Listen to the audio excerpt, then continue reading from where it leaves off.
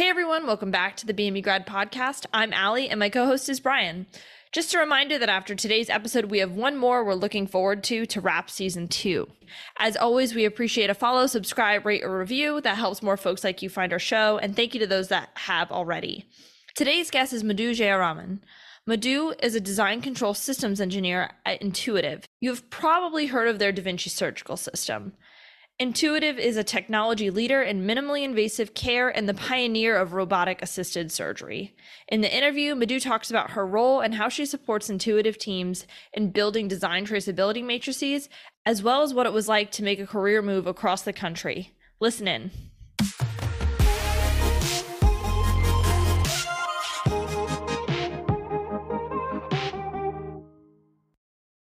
Well, thank you for joining. It's really good to see you again. Yeah. And where are you based in California? I'm in Sunnyvale, Santa Clara, around that area. So basically, like where the main like corporate office of Intuitive is, that's where I am. Yeah. Like Santa Clara and Sunnyvale, it's kind of like in the middle, like smack dab in the middle of like California, I feel like. Yeah. In the sense, like if you're looking at like from west to like east of California, like it's more in the middle of the Bay. Yeah. Gotcha. Nice. Well, you mentioned Intuitive. I know you work there because I stalked your LinkedIn post-graduation. And I think that's so cool because I've followed Intuitive since I like started class in BME. I feel like we had a speaker come in from that company at one point to one of our courses. Right. And I just like, I think when you think about like surgical robotics, you think of Intuitive. And so they were like one of the first companies I followed in that space and tried to keep an eye on. So super cool that you're working there. It'd be awesome to hear like what they do and what they're most known for, just for those listening. Yeah. So Intuitive's like its motto is basically like enhancing like minimal like invasive care. Basically just ensuring that like with the surgical robots that they like build, it's helps patients or it helps doctors to provide like minimally invasive care. So that's its motto basically. And yes, it is very famous for its Da Vinci system.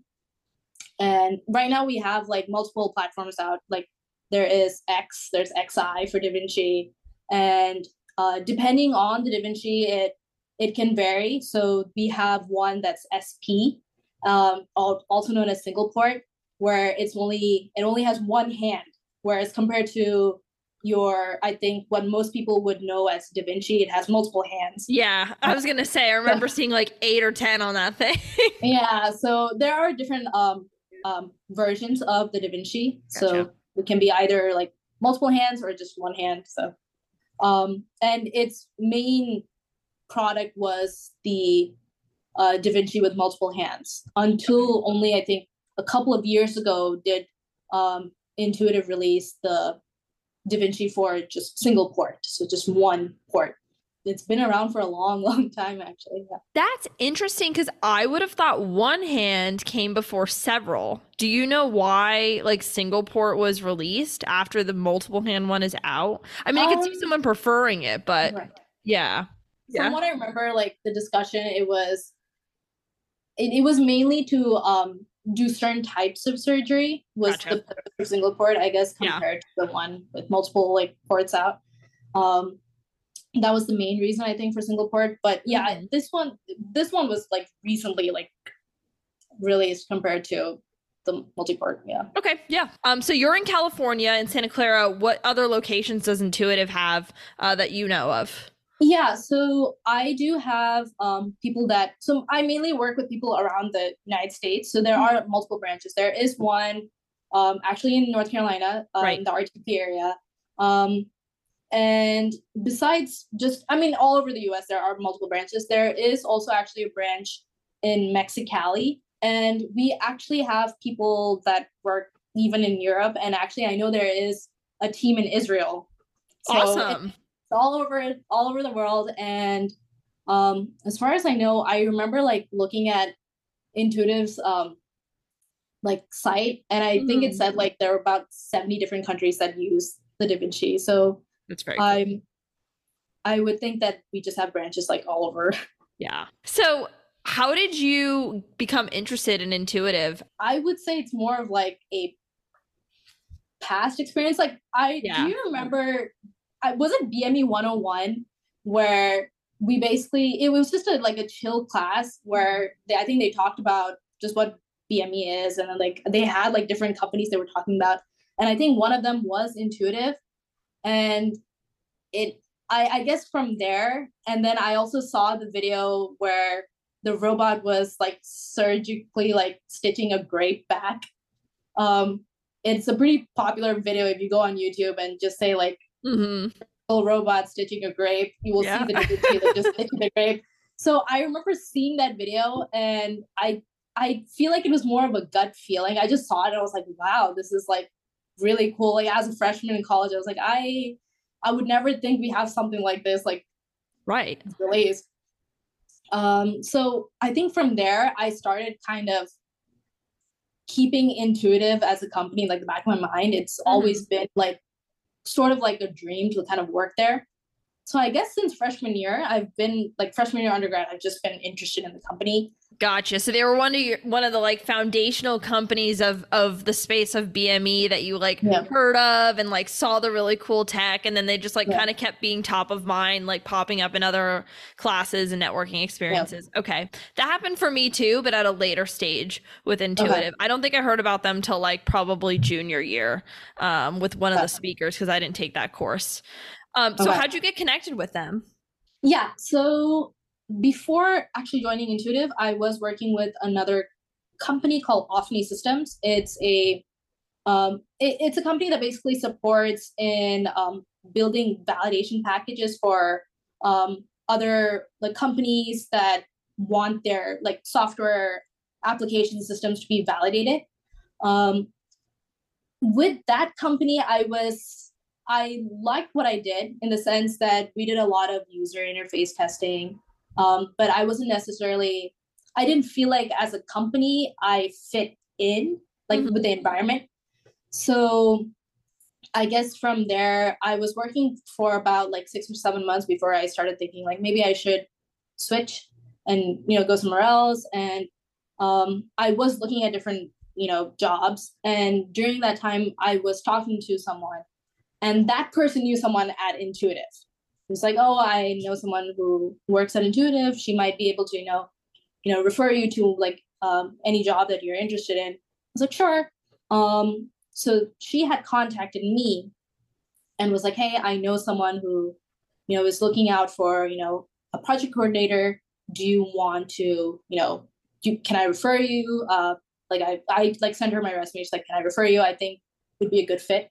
Yeah. I was like, sure. So from there, I was able to like get an interview with the hiring manager, and I got the job. So what happened was I actually flew to California for the interview. Right. And this was around Jan or Feb of 2020. And then once I think like within a week, I get a call saying that you got the job.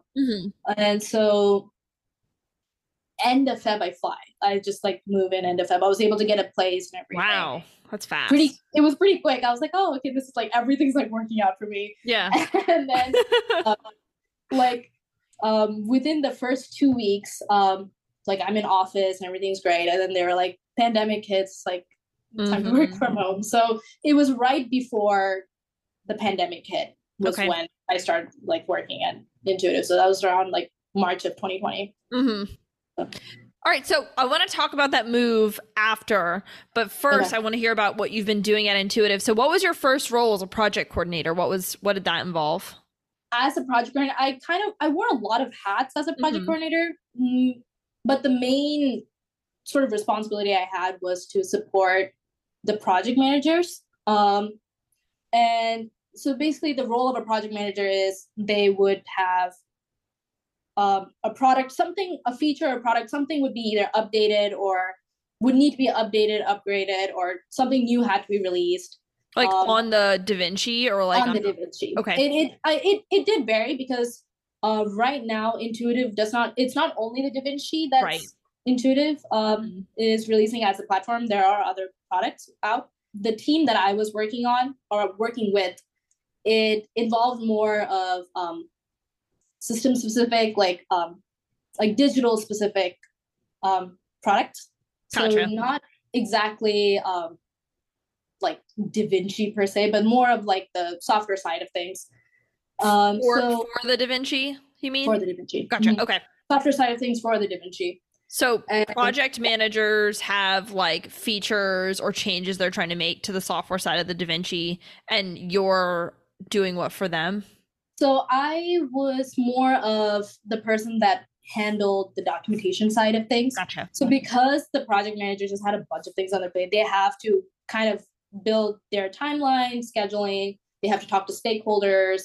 They have to ensure that they're like everything is going smoothly, everything finishes on time. Mm-hmm. And at the end, like obviously the feature or the upgrade is released. In order to sort of, alleviate their load, project coordinators are in charge of documentation work a lot of times. So depending on the type of project that you're working on, if it's like a new release versus like an update to an already existing release, mm-hmm. The process that you go through varies. If it's a new release, there are more phases and there are more documents involved in each phase, compared to a shorter release where compared to more of like an upgrade or an existing change, less documentation stuff. So depending on the process, I would look at the timeline and I would see what documents need to be created or upgraded or updated and then, released and like validated, sort of verified by our like quality crew and approved, and just make sure the phases are going by documentation wise. So I did a lot of documentation work. I was basically a documentation engineer, I guess. But I guess my role it didn't involve too much of like writing the documents. It was more of like ensuring that the document exists and I have processed it for approval. So that was a lot of my role as a project coordinator. And, within like one time period, I remember having like 8 to 10 projects. So each project had a process with different phases. So I was in charge of the documentation for that many projects. So it was a lot, but yeah, I guess that's like the basic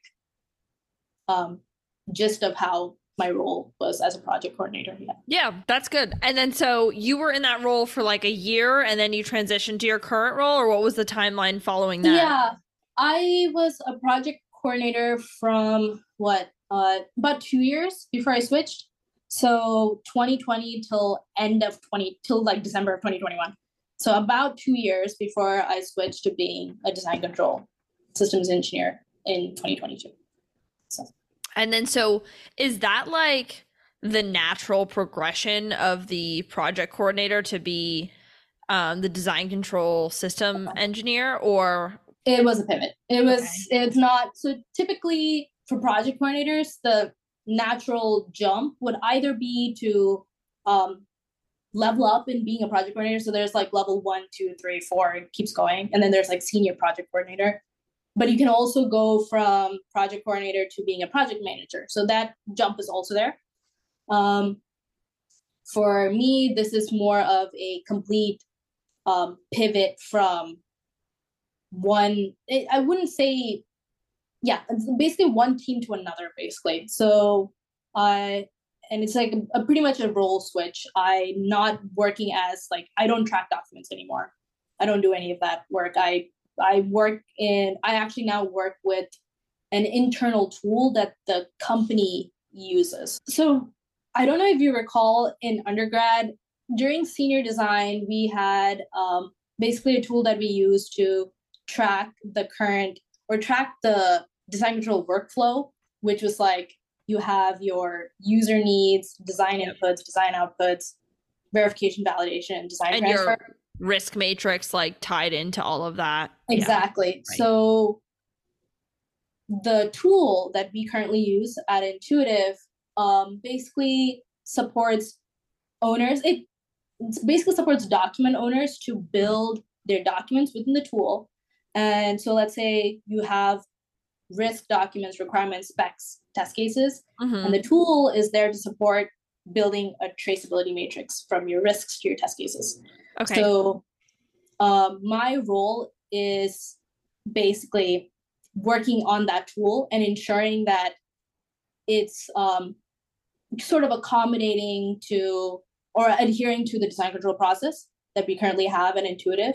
And whenever there are, changes done to like documentation or procedures, like the tool itself like accommodates for all of that as well. So we do a lot of development work of that tool. Yeah. And we also actually do a lot of user support where other users will come and say, hey, I don't know how to build my document in this tool. Like, can you help me? Or like, I don't know how to create these things. Can you help me? So we support them as well. It's basically like digitizing the design history file, right? Like, this is more of, it's not necessarily a DHF. Okay. This is more to help build your traceability matrix. Okay. And design history. So there are two different tools. It's used more for building the documentation that would be submitted for approval. So it's not necessarily, it doesn't necessarily maintain a DHF per se. We have another tool that actually is used for when you're processing your documents. That's the tool that we use for like approvals and building a design history file and so on and so forth. So we do have a different tool for that. Okay. This one is more in support of actually building all your risk items, your requirements, your specs, and your test cases, and then ensuring that you're linking all of those and building your trace matrix. And you would submit that trace matrix to say like, hey, like these are my user needs. I've like validated all of them, or these are my like design inputs. I've verified all of them. Right. So, and this is the trace matrix that proves it. So the tool helps with that, basically. Gotcha. Okay. Yeah. What does a traceability matrix include for like, say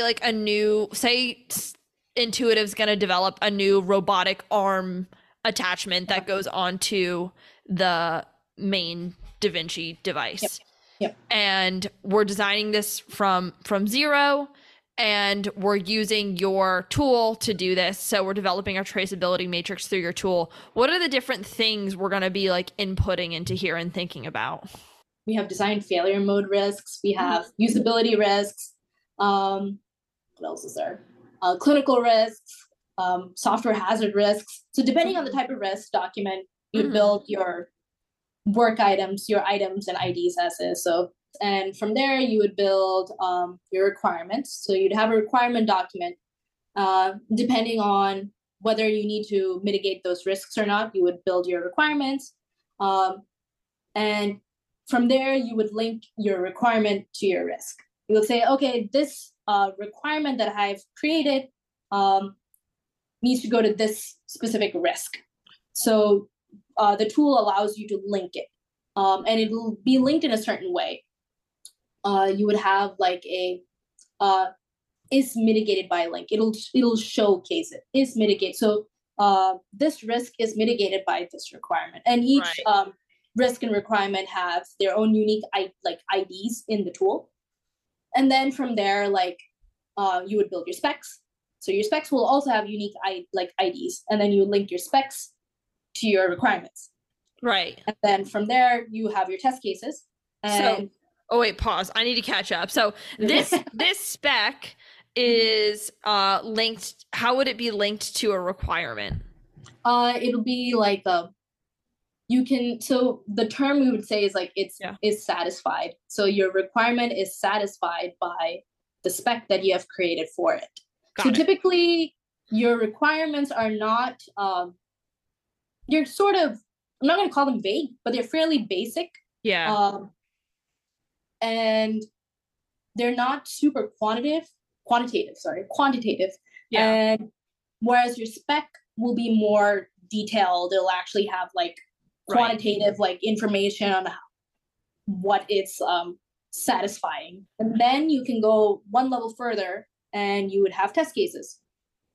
Now for test cases, again, they'll also have their own individual IDs, and it will vary. It can vary between having a verification test case versus a validation test case. For verification test cases, it's addressing the design input. So you verify that your spec works as is quantitatively. Like it will have some sort of distinct like thing you would have to test. So your verification would test that. And then you can go one level further and you have validation test cases too. Your validation test cases will verify the user needs. It's like, have we addressed the requirement on its own? Yes or no?